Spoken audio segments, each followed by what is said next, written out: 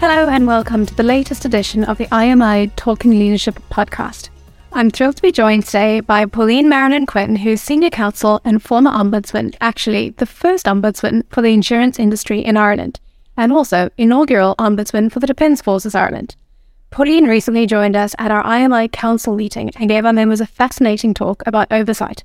And when I heard Pauline speak, I just knew I had to get her to feature on the IMI Talking Leadership podcast. So Pauline, delighted to have you here today. If you'd just like to introduce yourself to our listeners. That's an interesting one. To introduce yourself, it reminds me of an article I wrote once in a column which I had for the Irish Tatler when it was reforming. They'd asked me to do a legal column, and of course I'd been called to the bar at that stage and wasn't allowed to do so because the professional codes of conduct would consider that you were touting or advertising, so you weren't allowed to do that. I could write a legal column but under a pseudonym, and the editor wasn't having any of that, so she said, oh well, I've got it. You will write a column called Pauline's Law, and it can be about legal but also social affairs and social matters, which was really interesting at the beginning of the 80s because it was when there were so many new changes coming in with regard to rights and freedoms, with regard to women's access to employment and related matters. And one of the articles arose out of somebody writing to me to say that she had discovered that when she'd given birth to her son, there was nowhere on the birth certificate for the mother's maiden name to be placed. And then all this controversy about women keeping their name and not taking their husband's name when they got married or linked up with someone.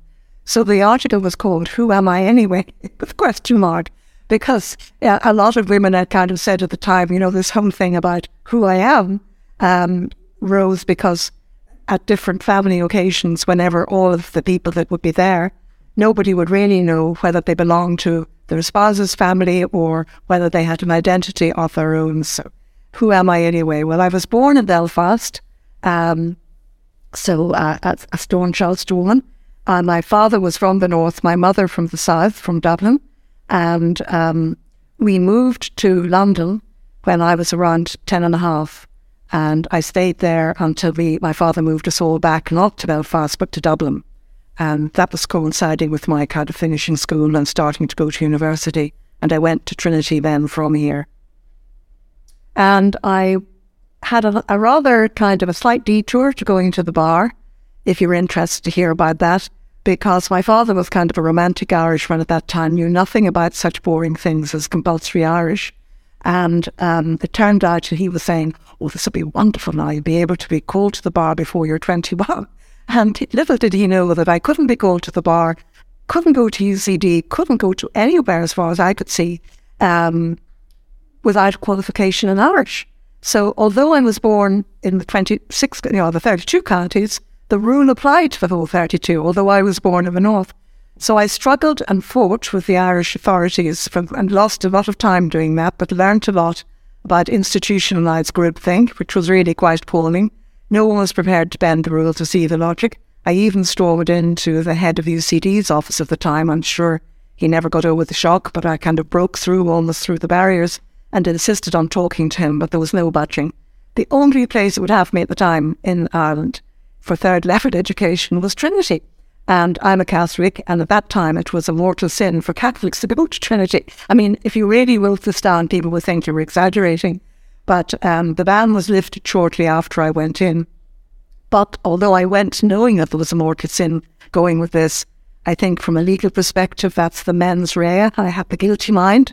So I think I have to accept that I was definitely in the wrong to have done that in the eyes of the church, but nevertheless, that's where I started. Now, I couldn't do law, and this was a blessing for this slight detour because I was able to read English, French and history and explore all of the wonderful aspects of the arts, like writing for the magazine and writing for the college newspaper, and then venturing with trepidation with Sorcha Cusack, actually, whose father was a very famous actor, and she and her sister Sinead went on to be very well-known actors.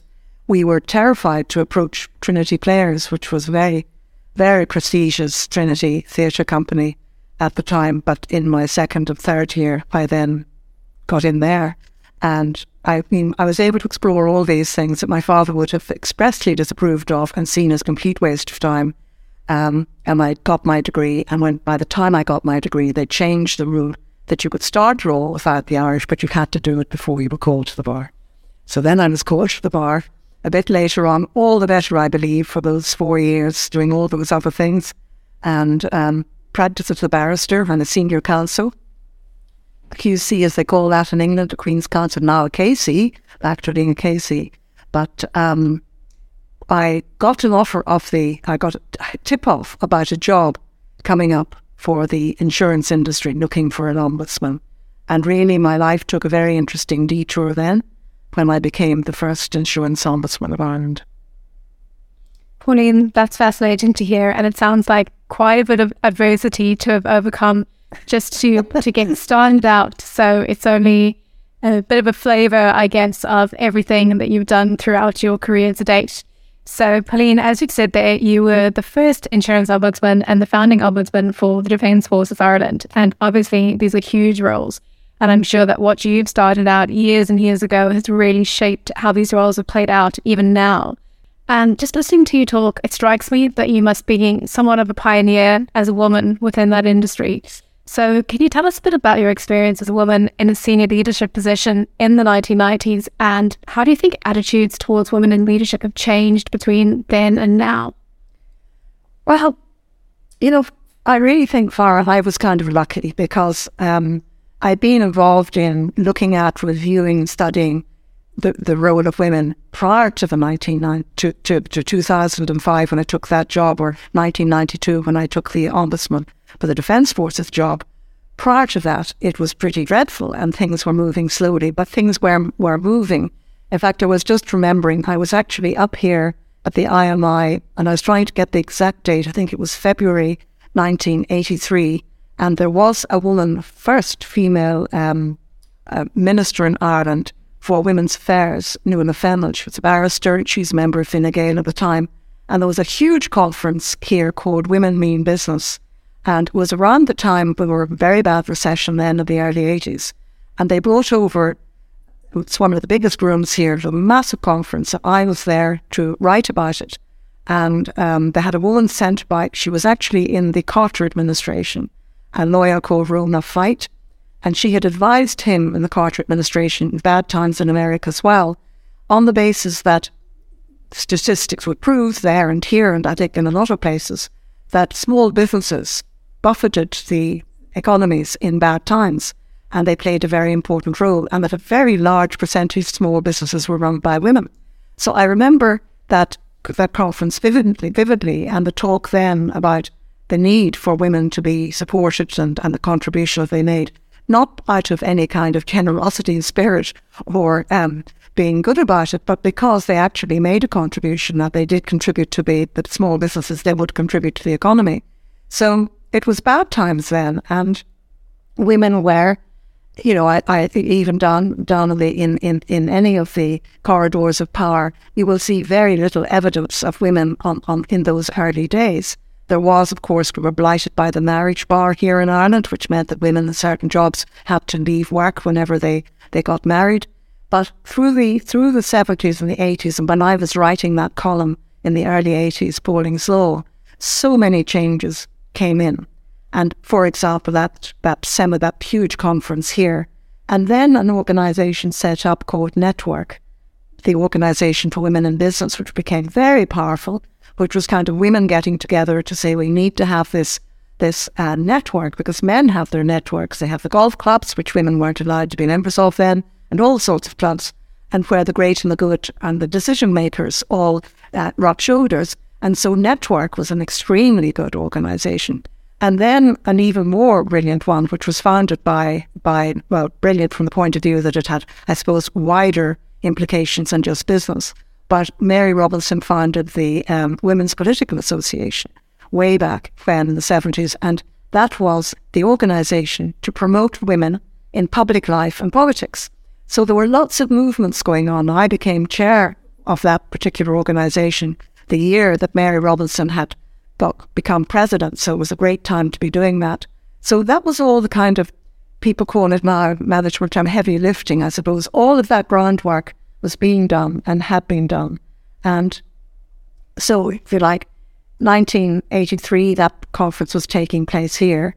And around 1988, I got a call from Gemma Hussey's office, and later it was actually Bertie Ahern, Minister for Labour, when that government changed, but asked me if I would be Ireland's representative at a conference at the OECD. That people wonder, what is that? That's the Organisation for Cooperation and Development based in Paris. And this was an enormous conference, looking at, the title of the conference was The Role of Women in the Economy. So we're skipping forward then kind of to 88.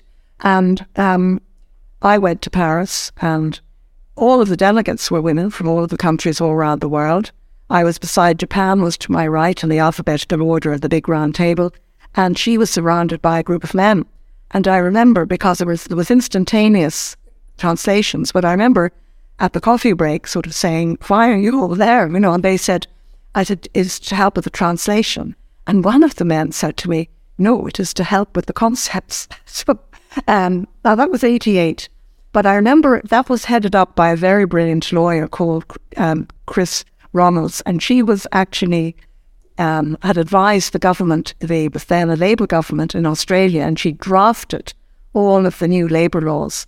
And that was a very interesting conference where they were looking at the role of women in the economy. So when you consider that we're trumping along there into the late 80s, things were advancing.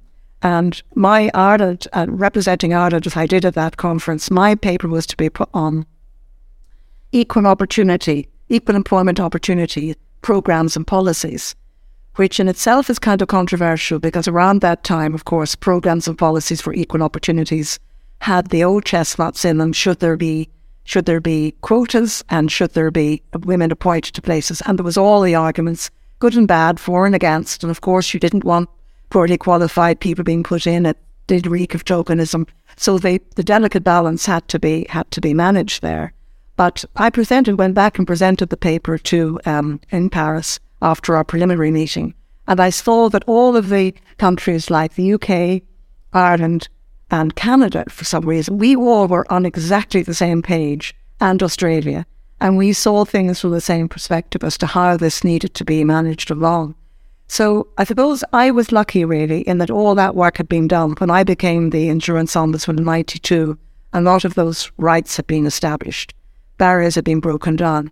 But having said that, in 1980, I remember, because I was pregnant with my son at the time, I was asked to join the commission set up by the RT Authority, Broadcasting Authority, to look at the role of women in the media. And in 1980, it was quite extraordinary. And I was on as to look from the legal point of view on that commission. And we produced a report, and we submitted it to the RT Authority in November of 1980, which was featured on the famous Late Late Show here, organised by Gay Byrne. He gave over the whole show to it. And it was amazing because the late Marion Finucane was a great broadcaster. She was in the wings that night. It was planned that at the end of the programme, Gay Byrne kind of mischievously said, we could never have a woman running the Late Late Show.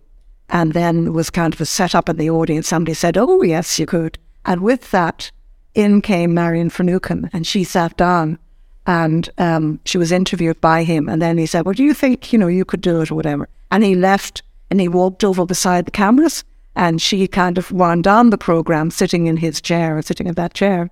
And I remember looking at the monitor, and a very, very good producer, Peter Feeney, who was very, very pro-women, took a side shot of the expression of Gay Byrne, and there was a kind of a look on his face, as if maybe, but maybe not now, we're too soon. But that particular report, I still have it, and if I ever have time, particularly during times of kind of COVID isolation, that I might pick it out, that report was really revealed, because with typical management triangle, masses of women employed in RT, all of the lower levels pyramid, and then going up, very minuscule representation at the top. And if I remember correctly, that time not one woman on the board that we reported to. So we go 1980, and then 1988, the role of women in the economy being taken seriously. So we were nurturing towards the 90s, still under representation, of course, on so many levels, but nevertheless, we're moving in the right way. So I didn't really have any trouble. I was quite surprised that I got the job. There were a number of people who I think perhaps didn't like the outcome of that selection process, but it was done by one of the famous selection companies in the country.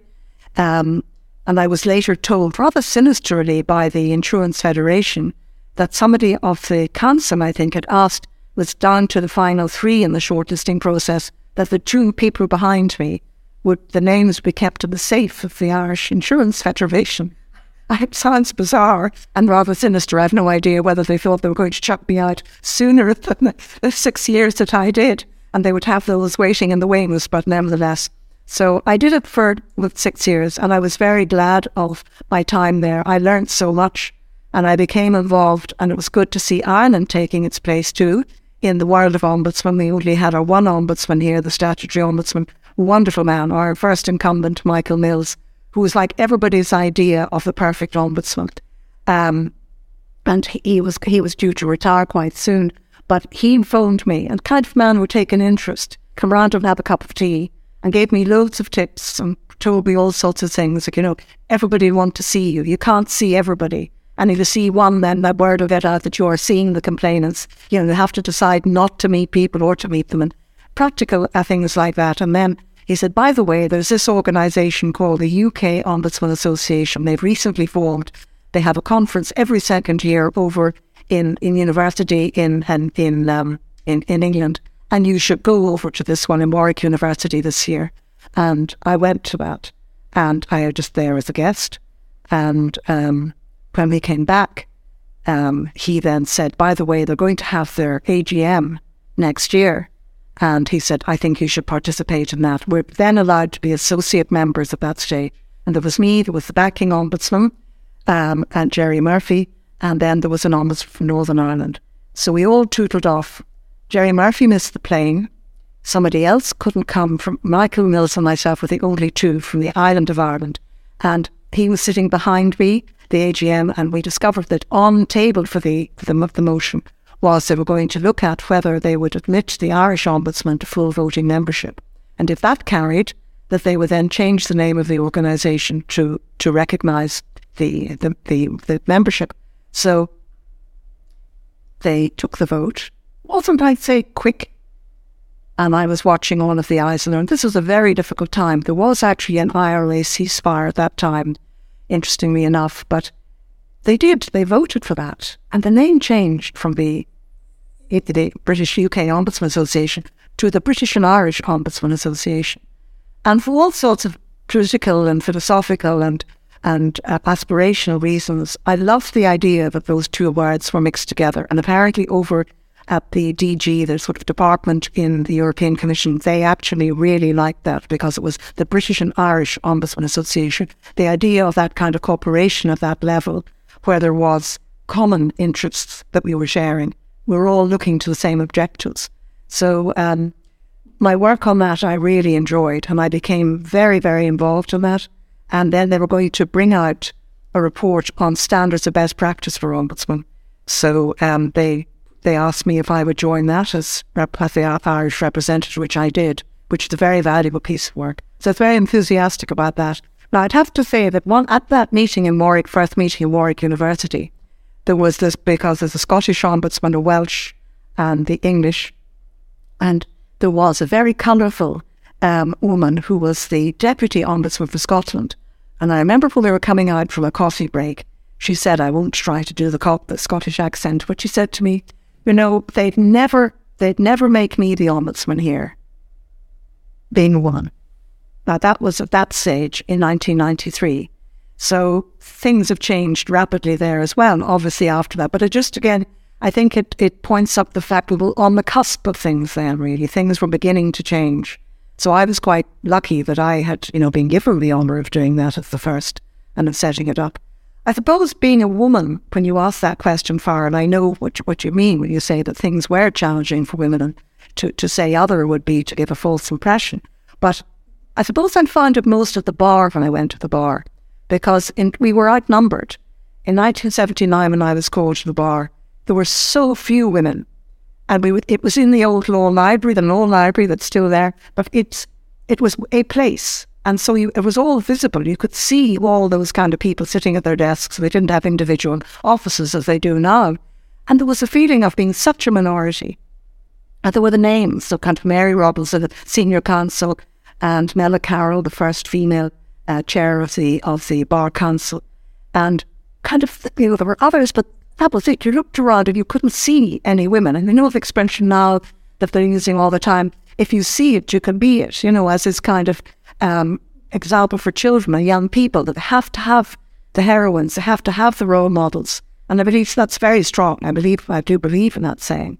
But not to overstate it. I suppose we felt outnumbered. And I suppose there is power in numbers. And you did feel that you were very much under scrutiny. And watching your back all the time, I found that quite disconcerting and difficult. And then, there were comments made. And you knew that underneath it there was resentment. But misogyny is never too far away from the surface, as we know, we've discussed before, and it manifests at times. But that was the time I would have noticed the imbalance more. When I was insurance ombudsman, I had too much to handle. And a counsel that was supposed to be there as my suit of armour, who turned out to be, very, very difficult to cope with and didn't protect me in the way that they should. So I had a lot in my house, and I had complainants who were sending in cases, which were to do with bread and butter, with life and death. There were medical policies, there were accident policies, where somebody was income protection policies, where somebody was out of work and was struggling to get what they thought they were due under their income protection policy. There were people who had all sorts of widows whose husband had died of a sexually transmitted disease and discovered that the company had looked up into his records when he was at Manchester University and discovered that he'd had tests for those sexually transmitted diseases, and decided to repudiate liability on the mortgage protection policy. I mean, there was every kind of desperate case there where all human life was there and people needed an outcome to this. And the company had repudiated liability. There was a lot of mis-selling. People had been mis-sold policies that were entirely inadequate. And, whereas the catchphrase, I suppose, in management a few years ago was about transparency. And I always think transparency it's muddled up with accountability and oversight. But transparency was kind of the weakish one, and the one that was easiest to dodge, because people could pledge to it but then not do it if there wasn't the oversight or the accountability. And, for example, transparency in the insurance industry, we felt like saying then at those days, oh yes, and so the nil attribution suspension period actually means that if you invest in this life insurance policy or this investment policy, and for some reason you have to cash it out sooner than the appointed time, you might find that you're going to get back less than you put in, because the nil attribution suspension period means that all of the charges and the commissions are actually all deducted out of your money. They're front-end loaded, to use the jargon again. So there was very little transparency around in that particular area of work. Now, things have improved now, obviously, because we've now had regulation in the interim period.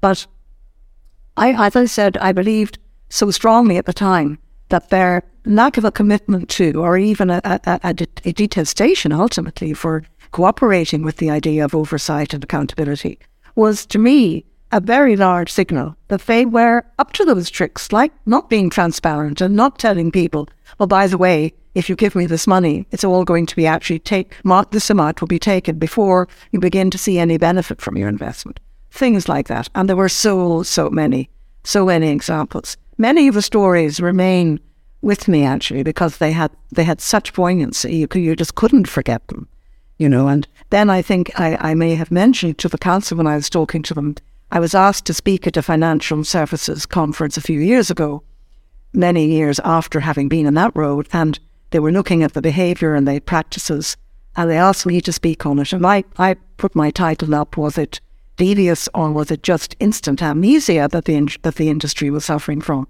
Because the only way I could make the thing in any way interesting and not sound sanctimonious or sermonising, but was I took out the figures for 2006 by the newly created, after I left, they later on put in a kind of a financial services ombudsman structure, which was semi-statutory.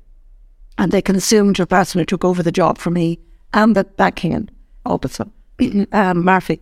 And they had that for a while, and then they left, and it was just the newly appointed ombudsman, a man called Joe Mead. And in 2006, his report, I looked at the results, and I put them up on a slide, and I took the results from my annual report of 1996, and the causes of complaint, the reasons for the complaint, under the different categories. And they were more or less the same. But not only that, but abuses such as mis-selling to particularly vulnerable people or people of senior age, selling them policies they would never live long enough to realise the benefit from. All of that kind of thing.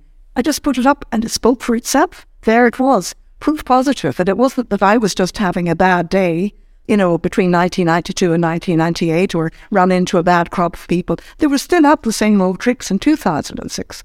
But I think now things have changed. Pauline, such an expansive and diverse career to date.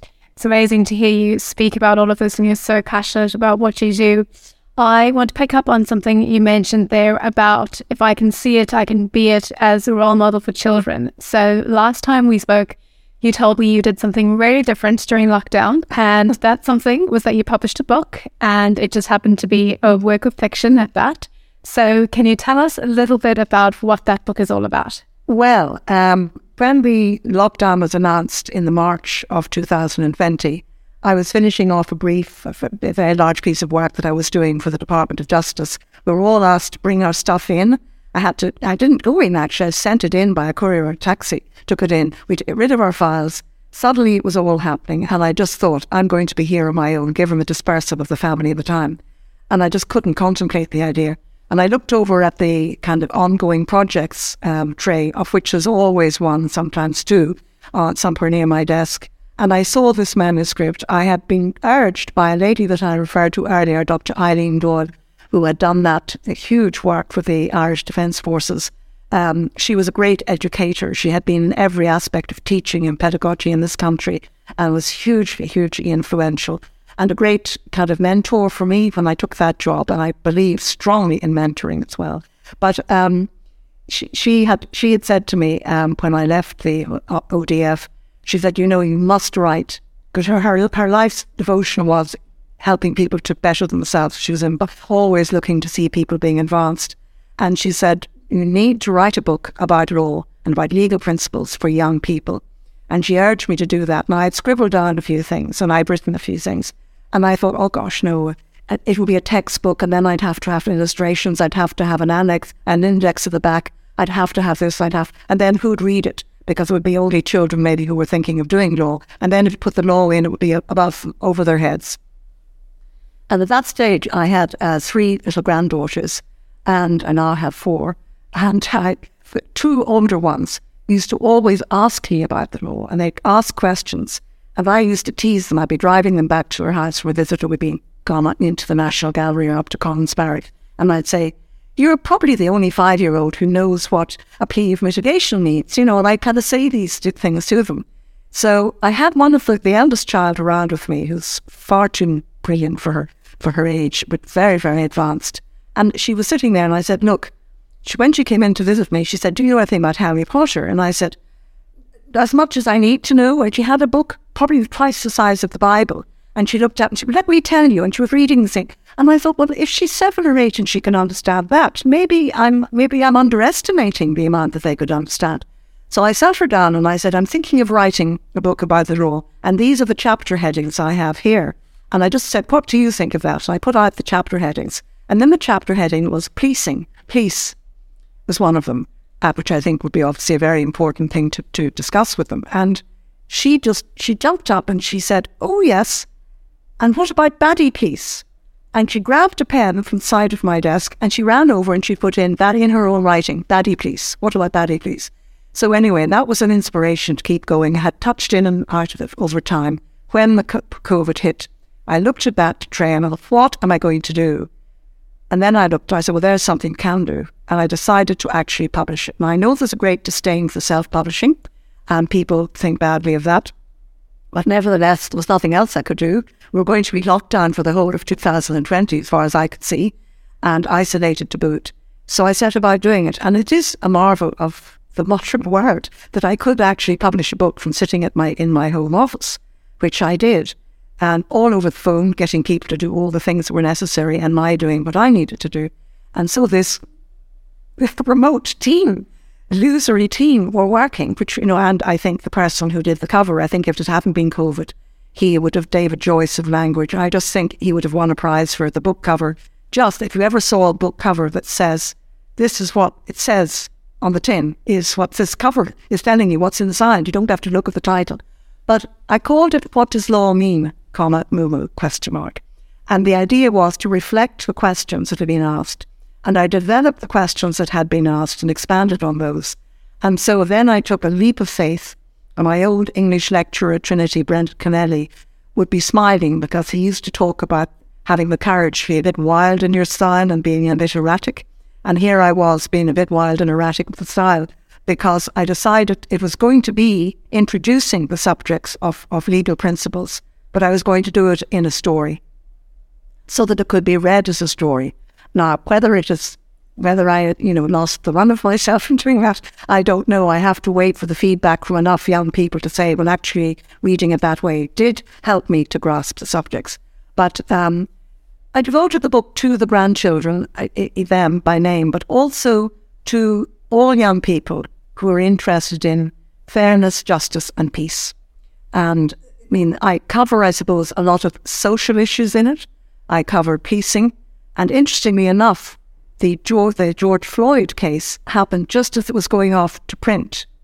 And I also, because it went off then to be printed, it's up on Amazon, I then got very brave because I had a microphone in the office that I didn't know how to use, but I did some tutorials online, and I managed to get a bit of software that I could put into my computer, and I started to record it. And Audible have a very high standard, and I was quite worried it wouldn't pass, but they did. They approved that in the August of that year. I launched the book on the 6th of July 2020. So from March to July, we produced this book. And then when it was off being printed, I thought, what am I going to do now? And so, there's this vacuum because I've been working, hell for leather, morning to night on the project. And then I decided I would do a podcast because a little bird on my shoulder was saying, maybe it is a bit babyish. Maybe it's young adult in terms of publishing, which is anywhere between 11, 12 and 18 in publishing terms. But I thought, I wonder, maybe I will do the podcast. The podcast is just me talking to anybody who would listen about the chapters and going through the different topics that were covered, but doing it in a slightly more adult way and encouraging further reading and further study and research of those subjects.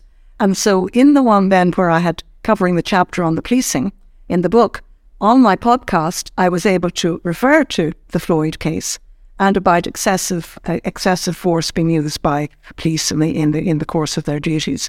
So was able to bring in quite a lot. And about the Black Lives Matter, and mentioned the young people who had participated, in the protests with the going to school on the bus and having to give up their seats and that kind of thing. So, what I had said at the end was really that what I wanted to say in the book to young people was, we need law. Children might say, why do we need that? What do we want it for? As one of the grandchildren had said to me one day, I said, gosh, I hope my taxes in order there, or I could end up before. What would happen? Well, you'd have to go to court to got a summons. But why would you have to go to a court? Well, because you're called to the court. It's a summons. What's the summons? Well, couldn't you just write to the judge and say you're on holiday? And again, these are the kind of questions that are in the mind of a 6-year-old or a 5-year-old. And so what I wanted to get over was we need law, why we need it, but why we need good laws, and that there are bad laws. And some laws at time, like the Corn Laws, that would have contributed to our famine here in Ireland. They were brought in to line the coffers of the wealthy. That there are bad laws, and bad laws do exist. And then, of course, a child will say, well, are our laws better than anybody else's in other countries? So you've got to get that balance.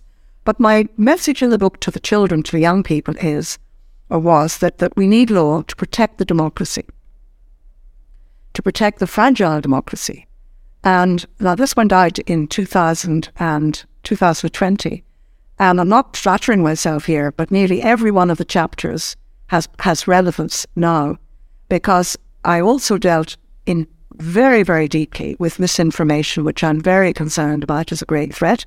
And all the stuff came out about the way Facebook had been used. And what I was saying to the children really is we need good laws to protect our democracy. Here's what democracy is and why we need to protect it. What are the alternatives? And then, I suppose, at the end of the day, always look to great Seamus Heaney. No talk is ever complete or without reference to the words of wisdom of the poet and the thinker there. And he said, in one of his quotes, he said, every generation is on its own conveyor belt. And what I would be really saying to the children and the young people at the end of it, or to all people, I'd like you every so often to hop off the conveyor belt of your generation and ask the questions, are the systems and processes, which I believe should be sacrosanct, are they sufficiently working and sufficiently robust to ensure that our democracy is protected, and to carry with you that curiosity that just refuses to sit back and say, we'll float along and accept everything that's written. We're going to hop off the conveyor belt and we're going to test whether our processes are actually doing what needs to be done to have fairness, justice and peace. Pauline, it's been fantastic having you on the IMI Talking Leadership podcast today. I wish you all the best with your next endeavours. I'm sure we'll be hearing from you again with another impactful project in no time. And thank you everyone for listening to our podcast today. We're looking forward to bringing you another edition soon. You can follow us on SoundCloud or on your preferred podcast provider to ensure that you don't miss an episode. Until next time.